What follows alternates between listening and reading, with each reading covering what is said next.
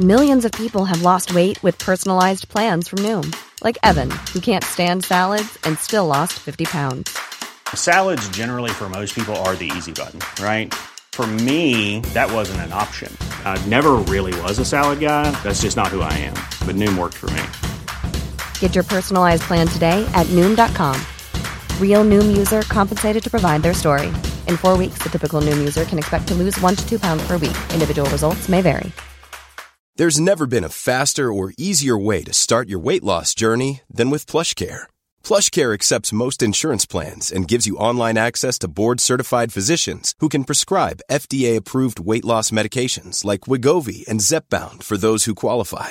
Take charge of your health and speak with a board-certified physician about a weight loss plan that's right for you. Get started today at plushcare.com/weight loss. That's plushcare.com/weight loss. plushcare.com/weight loss. Spurs in full cry here.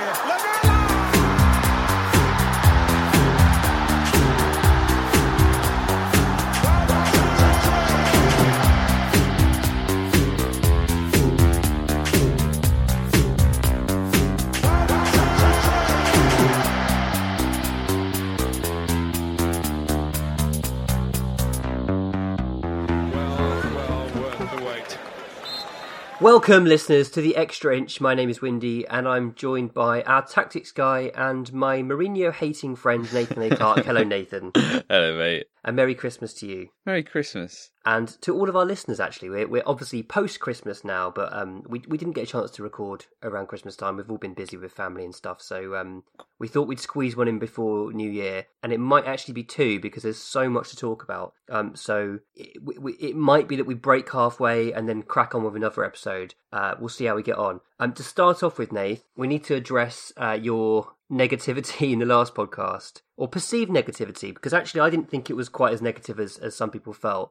We did miss Bardi in the last episode to sort of bring us back down to earth a bit, and Bardi's very pro Mourinho as well, which would have helped. Do you sort of feel slightly vindicated now, given what's happened since we recorded last?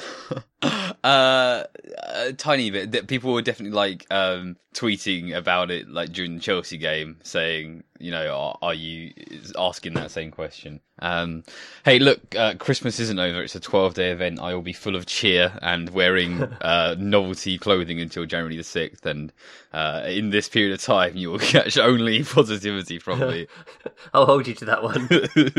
So, on that note, first question is from Unfit for Purpose. He said, how much of the current problems with the team would you suggest are Jose Mourinho's fault, and how much are the same squad issues we've had for ages? And I've just realised I've said Jose Mourinho. You did. I keep getting told about my pronunciation. It's really annoying me that my brain is making me say Jose Mourinho and not Jose Mourinho. It's Jose.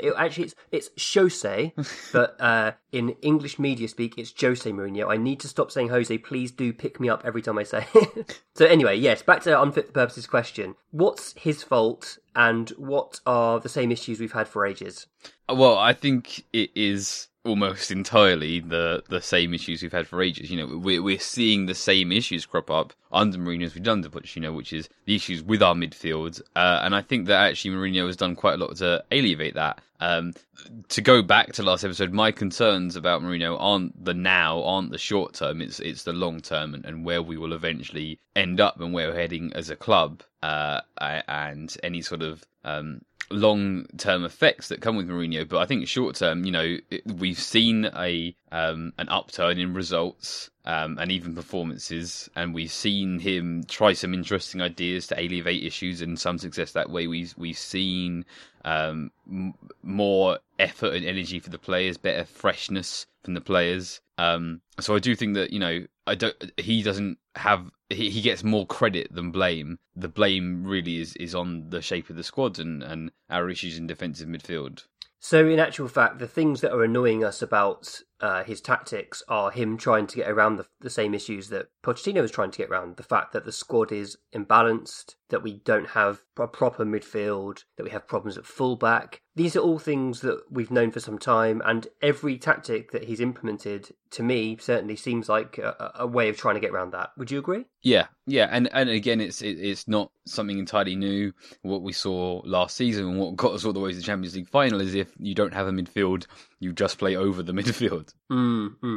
And some of these tactics are working against some teams, and some of them are clearly not. And I think the Chelsea game where we're going to start is a clear example of where it really didn't work. Firstly, I mean, it was interesting that Chelsea sprung a bit of a surprise by switching back to a 3-4-3. Were you expecting that?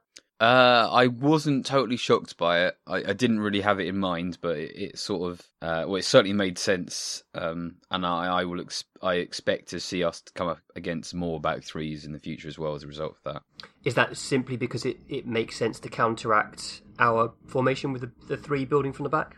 I think it's less about our build-up shape and more about the threat over the top and specifically the movement of Son and Lucas into the channels there. Lampard sort of brought it up as much on Sky and said, "Well, this is what I'm worried about," and then he played a back three and it really shut down our threat over the top. It did, and I was very impressed with Rudiger, Zuma and Tomori in that game. They pretty much, I mean, they didn't allow our front three to get any kind of foothold in the game, which stopped us having any kind of threat. But we were massively our own worst enemies in this game as well. So the big mistakes, I suppose, were Aurier on the first goal, the corner that he conceded unnecessarily by getting caught under the ball, and then, you know, he was kind of talking to a teammate as the corner was taken, very slow to go out, didn't get much of a block in as Willian got his shot away. Gazzaniga then with an absolute moment of madness, and then Son with his red card. So all in all, not the best of days. No, the corner is one where I would say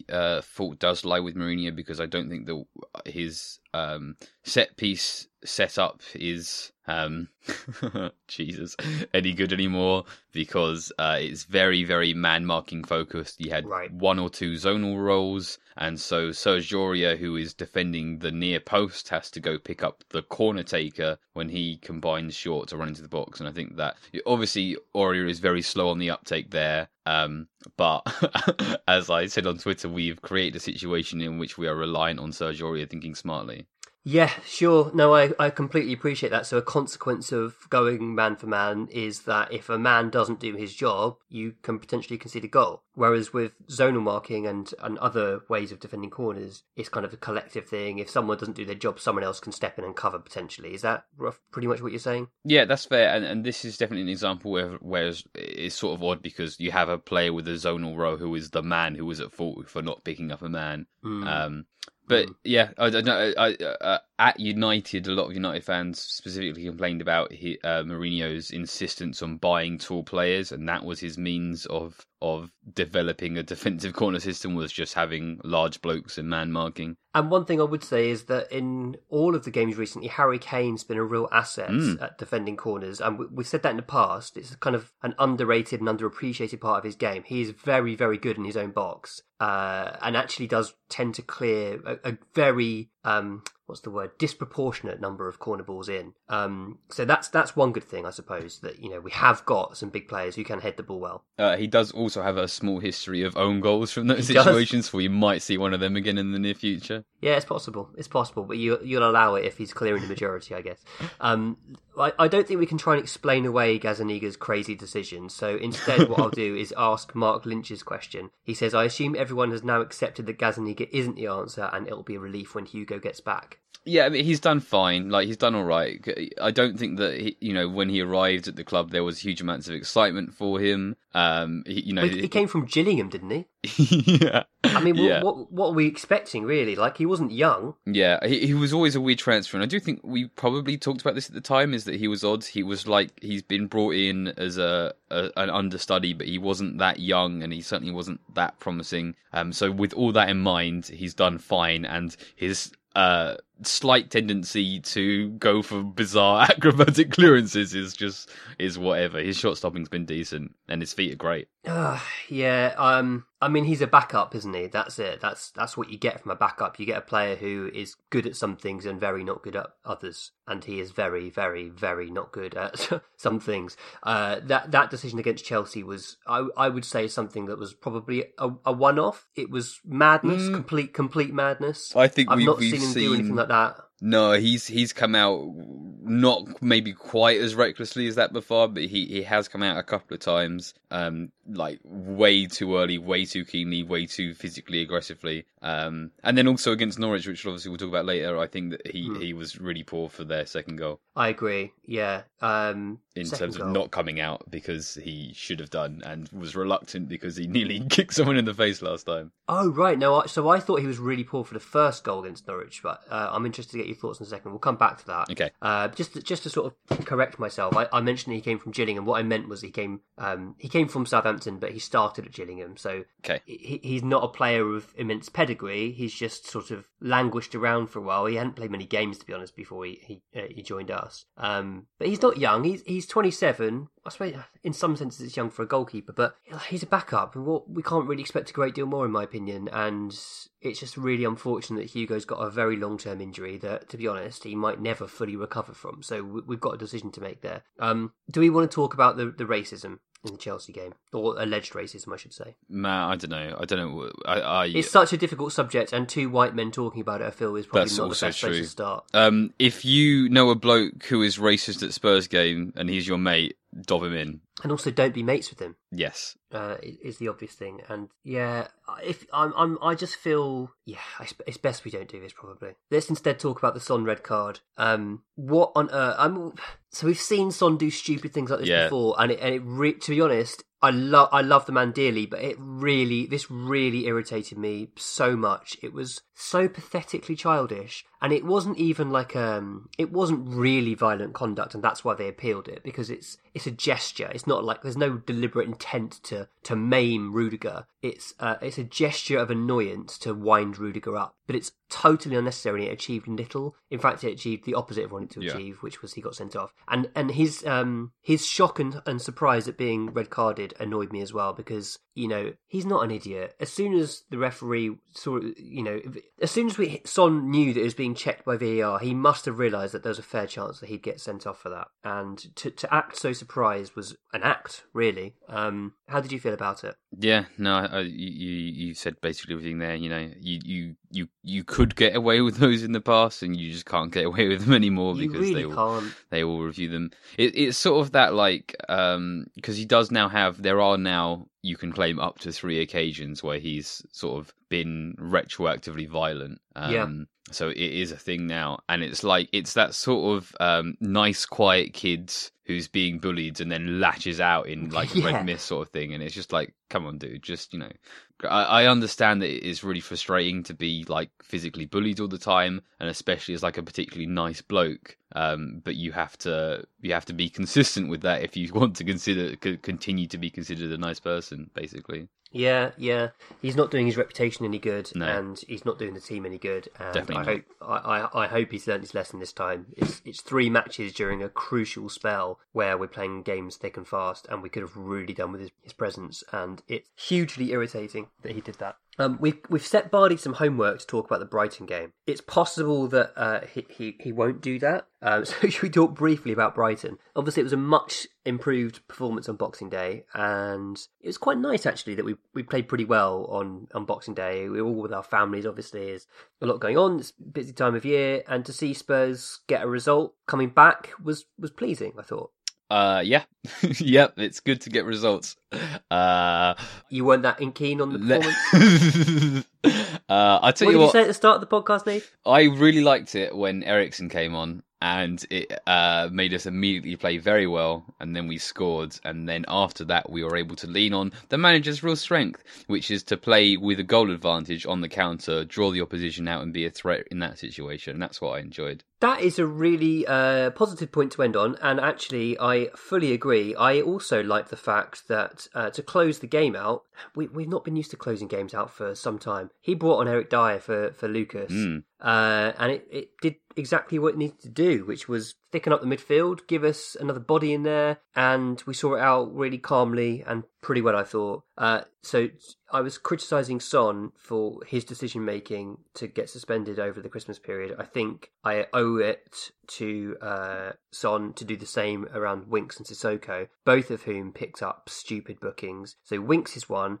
He made two really silly challenges, which led to him having to be substituted because he was at risk of a red card. I don't think he actually touched the player in either challenge, so you could question whether a booking was fair, but certainly there were reckless tackles and, again, needless tackles. They're both of them on the touchline, like the guy's going nowhere, just don't do that. And then Sissoko, we're ahead in the game, there's a few minutes to go, and he just loses his head and starts trying to fight someone. What was that? Where did that come from? I was expecting some kind of follow-up, some sort of story, some sort of replay, but it's just like, I don't know. I don't get it. He just got angry. I think the cameras picked up Winks saying something like, "Am I suspended?" when he came off, and it's like, yeah, you're suspended because you did that. Just don't do that. It was very annoying. Anyway, we're going to be positive. Lo Celso, I thought, made a big difference. You mentioned Eriksen. I thought Lo Celso made a big difference against Brighton. He wanted the ball. He took it in tight spaces. He was getting it out of his feet quickly. He was finding passes. He was zipping it about. It wasn't always perfect, but I liked the signs that he showed against Brighton. I was very encouraged. And then, like you say, Eriksen came on and really looked a class above in the Brighton game and made a big difference to the team, which was very pleasing. So there were some positives, and hopefully Bardi has got a few things to say about the Brighton game as well. So we'll go on to talk about Norwich. I got really excited when I saw the team selection. Did you feel initially excited as well?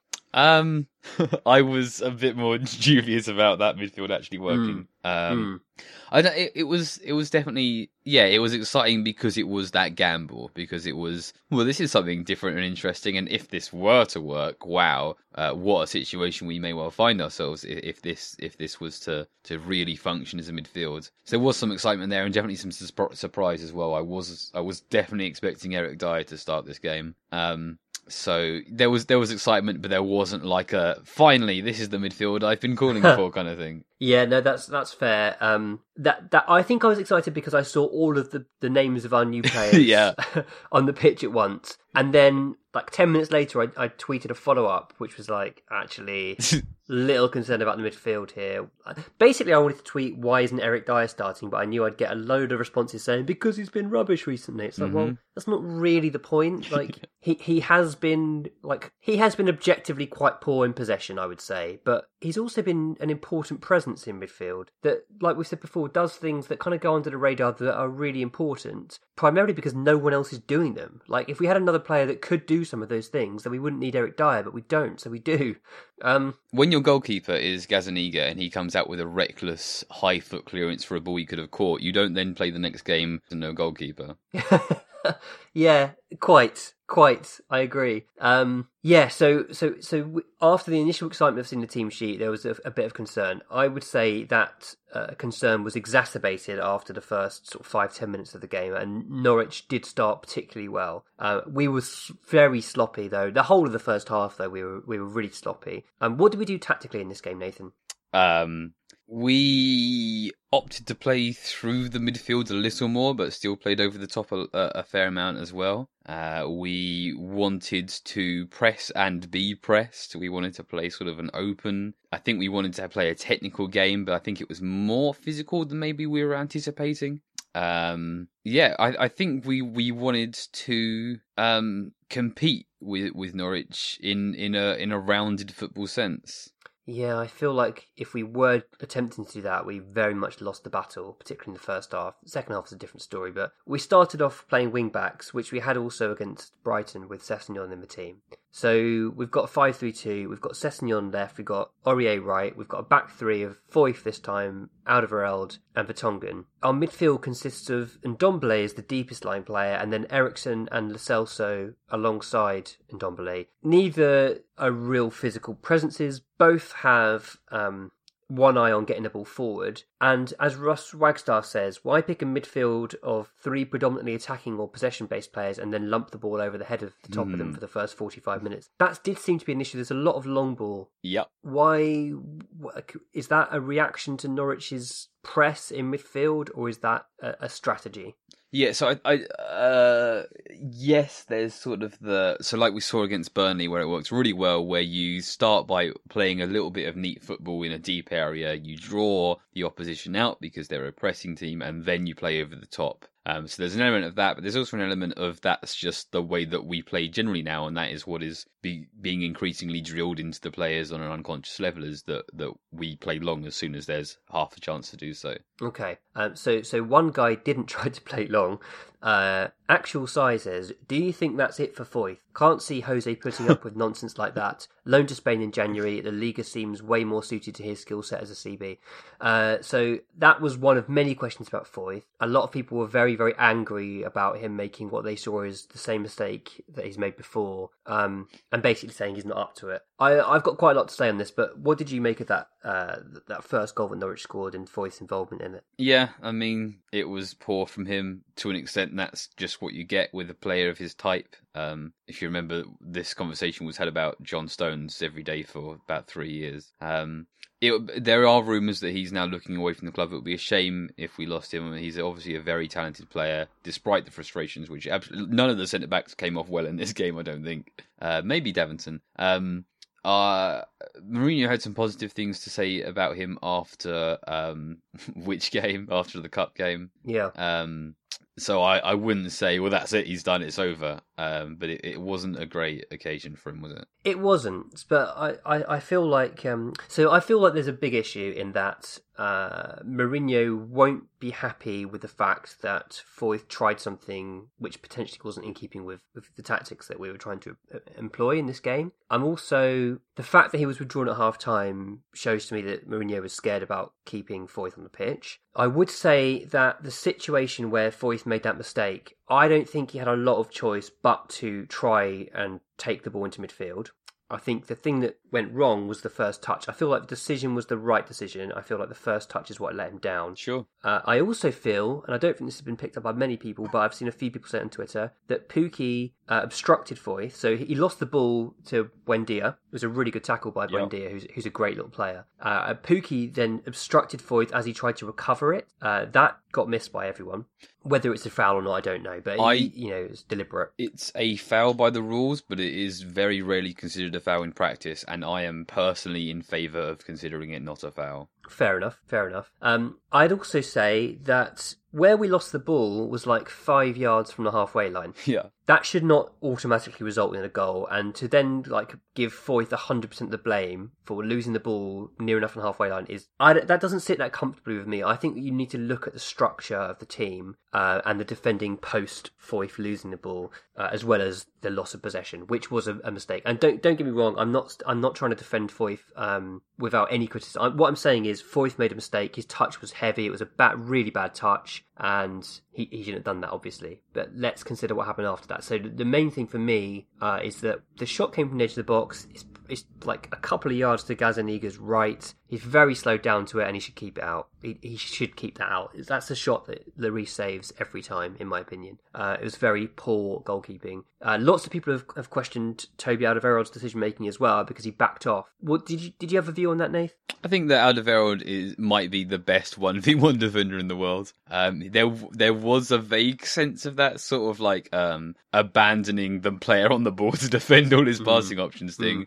But he tends to lean into that and then make the last second dive across, and he obviously attempted to make that but failed. But I think he cut off the angle well. So if you combine the idea that Gazaniga should have done a lot better, you can say that Alderweireld has put the keeper in a situation where he should have done better. Right. But I think that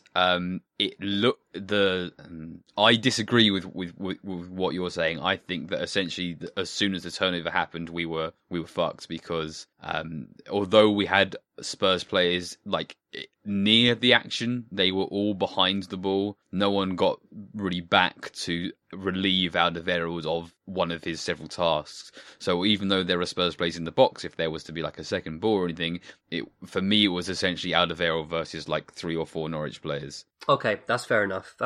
And if we follow that argument to its logical conclusion, then Foyth was stupid to even attempt to dribble because there weren't enough players back to cover the potential loss of possession. Yes, but you have to take risks. And Foyth is a risky player. The risk-reward ratio with Foyth... That's what you get. Yeah, exactly.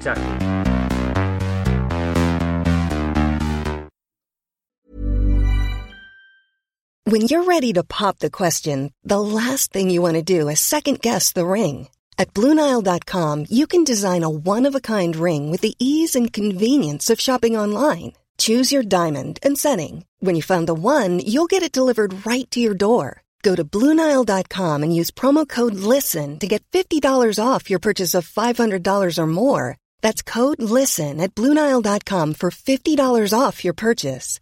BlueNile.com, code LISTEN. There's never been a faster or easier way to start your weight loss journey than with PlushCare.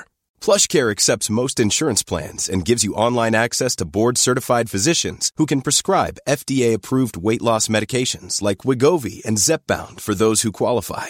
Take charge of your health and speak with a board-certified physician about a weight loss plan that's right for you. Get started today at plushcare.com/weight-loss. That's plushcare.com/weight-loss. plushcare.com/weight-loss.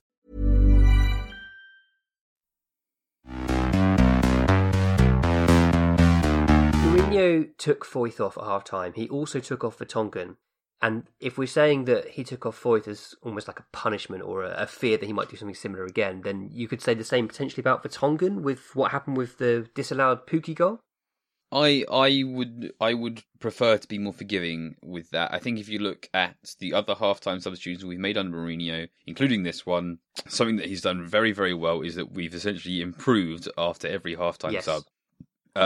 So I think you can, you were very careful to say when Eric Dyer was brought off against Olympiacos for Eriksson, that wasn't a punishment for Eric Dyer, that was a tactical improvement and it worked. And I think we saw, not to the same extent, but we saw something similar here where our second half performance was better after we adjusted the shape, adjusted the roles, adjusted the personnel, rather than it being, well, Foyth and Vertonghen are shit, get them off and get whoever else on. I mean, I agree, but then he wouldn't have necessarily needed to have brought Sanchez on. He could have left either Foyth or Vertonghen on the pitch. That's true. How does Davinson differ from Foyth rather than just on a good-bad scale is that Davinson is much better defending space in behind and Foyth is much better building the ball from the back. So if he felt that the situation was that, okay, we're able to get the ball into midfield where we have technical players, but our problem is that we're being turned over and Norwich are attacking the space in behind, then this player makes more sense than this player, and that's regardless of the fact that Foyth had played badly in that game, which, that's just another factor that plays into that. No, that makes sense. I think it's fair to say that Sanchez has considerable more pace than both Foyth and Vertonghen for kind of mopping things up in behind. He's also probably a bit more of an aggressive front foot defender than both in a way as well, I'd say. Perhaps not Foyth, but he's quick to the ball, he's quick to read situations, which actually perhaps is what led to their second goal. So Sanchez came out to battle with Pukki. I thought he made a poor decision there. He came out quite a long way, quite rashly, and I don't think he was ever going to get the ball there. What did you make of the second goal? You actually mentioned earlier that you thought Gazzaniga was at fault for that one. Yeah, so if you watch the replay, Gazzaniga starts to come out and then panics and changes his mind and backs up and then comes back out again, and at which point the ball sails underneath him. Right. So I did think he could do that. I think Lloris would have had that ball on the edge of the box. Right. But that's a very high standard to hold a player to. I think that goal stems from failing to pressure earlier passes rather than the actions of the defenders themselves. Fair enough, and I think it's really harsh to sort of blame Aurier for that goal. It's something coming at him really quickly. He didn't get his feet organised. He perhaps could have been quicker around in the cover. Oh, yeah. But, these things or happen. an That sort of thing. Alderweireld. I don't think that's... Yeah, I don't like always blaming players for goals. And what I was going to say with the first goal, actually, was that what we should be saying is what an effective press it was from Norwich, because not only did Buendia win the ball, but they poured forward like 3 or 4 bodies, which made Alderweireld's life very difficult, because it's like, who do I go with here? So sometimes you do just have to appreciate good attacking play. In the second half in this Norwich game, I thought we were excellent. Did you like our performance? I wouldn't go so far as excellent, but yes, I did. I think that's been some of our stronger football this season. Definitely. And what was it about that you thought made it our strongest football? We consistently held the ball in the final third for extended period of times, despite taking risks. And that came because we had Christian Eriksen and Tanguy Ndombele playing really well in midfield. Basically, yeah. I think that there's a case for like Norwich had sort of tired, or in terms of defending either both the lead and then the draw and aspects of that. But yeah, if you put technically capable players in midfield, they move the ball well and creatively, and what a game Ndombele had. He was magnificent. I got a bit overexcited after the game, and I said on Twitter that it was like a 9 out of 10 performance. I don't think it was in hindsight. I think I overcompensated for the fact that he was asked to do a job by himself. It doesn't necessarily come naturally to him. I think personally, if we'd brought Dyer on at half time instead of Lucas and freed up Ndombele to play a bit further forward, I think we'd have won the game. It's surprising that we didn't see that. Like, it was surprising that Dyer didn't start, and it was even more surprising that Mourinho stuck with that idea. And given Mourinho's tactical honesty, I would really like to know what he has to say about not bringing in a defensive midfielder into that game, because I'm sure there is an interesting answer to that. And it's not just like some people would say, perhaps, I don't know, maybe this is a straw man, but we didn't need a defensive midfielder because we were on the front foot, and I kind of, in one sense, appreciate that. But Ndombele was playing deeper because of our need to have someone back there, and Dyer could have done that role, allowing Ndombele to roam further forward. He was fantastic when he went forward, and what I really love about him is his ability to turn his man with like a hip swivel. I think he does that like even better than Moussa Dembele. I feel like I've never seen a player do this, like turn his man as easily and as often as Tanguy Ndombele does. He is such a talent. It's his passing as well, isn't it? He's a very incisive, crisp passer of the ball, and it's lovely to watch. Yeah, just to go back to the previous point, I would say that you never need a defensive midfielder more than when you are attacking and controlling and in the ascendancy. That's very true, because you need someone to snuff out the danger and then restart quickly, recycle the ball and restart the counterattacks. That's exactly it. Yeah. You were always attacking when you were defending, and you were always defending when you were attacking. That's a very good point. One other point about the Norwich game I wanted to make was the question over so our goal, Eriksen's goal from the free kick. Am I right in saying that came from the Jamal Lewis incident? Yes, it did, didn't it? Where the ball's played over the top to Harry Kane. He looks like he's about to run through on goal. Jamal Lewis sticks a hand up. He knows he's not going to get to the ball. He sticks a hand up and he basically punches it away. It's something similar to what Kyle Walker-Peters did in the League Cup game a couple of years ago, which gave away a penalty. The difference is this wasn't in the box; it was outside the box. But here is what the laws of the game say. A player, substitute or substituted player who commits any of the following offences is sent off: denying the opposing team a goal or an obvious goal-scoring opportunity by handball offence. Now, for me, that is denying an obvious goal-scoring opportunity, primarily because the ball is going to land at the feet of a striker. Now, whether he controls that first time or not is like a subjective guess, isn't it? It's like, we can all say, yes, a player might control or not control the ball, but the ball isn't like a difficult one to control. It's curling into the path of the striker, and he'll be one-on-one with the goalkeeper. I honestly feel that Jamal Lewis should have been sent off for that, and I was really surprised that VAR didn't do something about it. And that's the bit that annoys me. It's not that he wasn't sent off by the referee; it's that VAR didn't check it. Did you? I don't think it even got checked by VAR, right? I guess we wouldn't necessarily know. It wasn't referenced in commentary.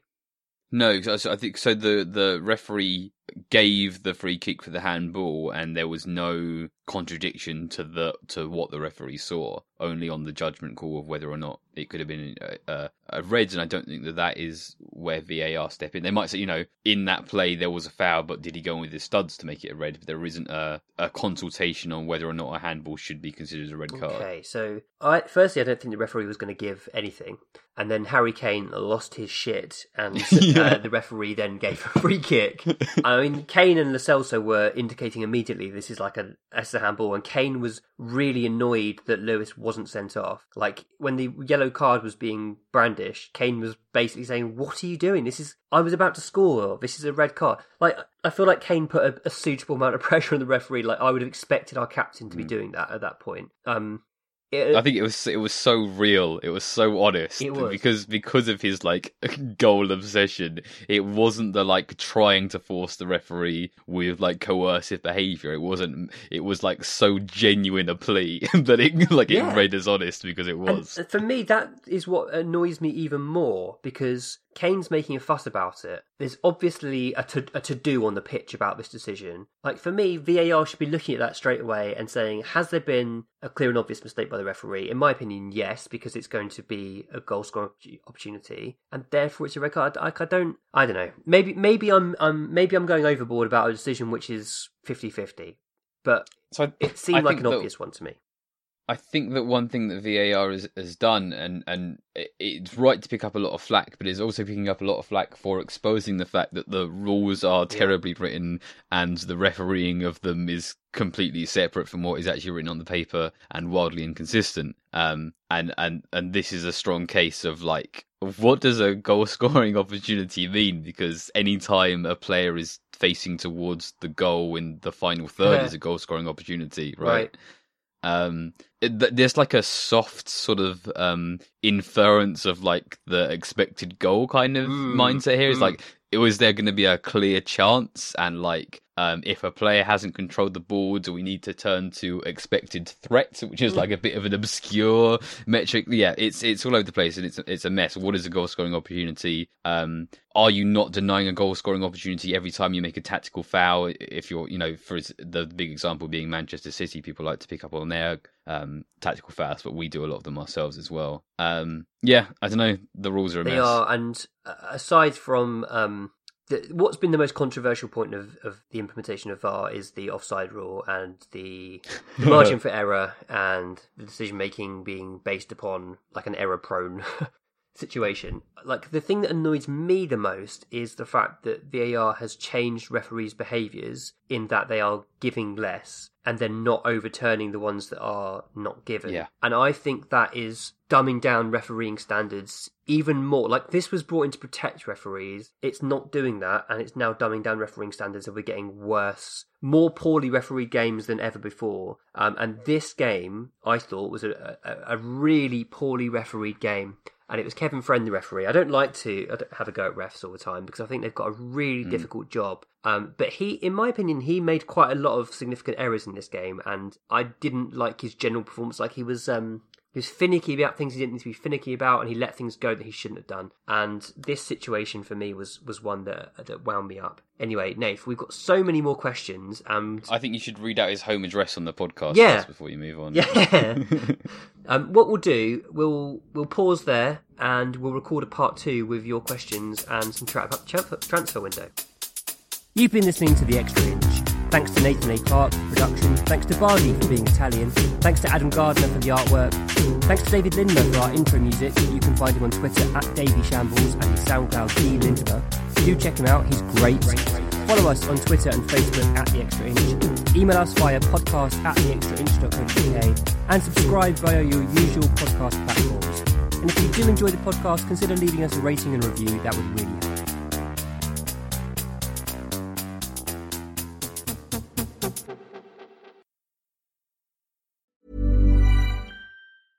Imagine the softest sheets you've ever felt. Now imagine them getting even softer over time. That's what you'll feel with Boll & Branch's organic cotton sheets. In a recent customer survey, 96% replied that Boll & Branch sheets get softer with every wash. Start getting your best night's sleep in these sheets that get softer and softer for years to come. Try their sheets with a 30-night guarantee. Plus, get 15% off your first order at bollandbranch.com. Code BUTTERY. Exclusions apply. See site for details. Planning for your next trip?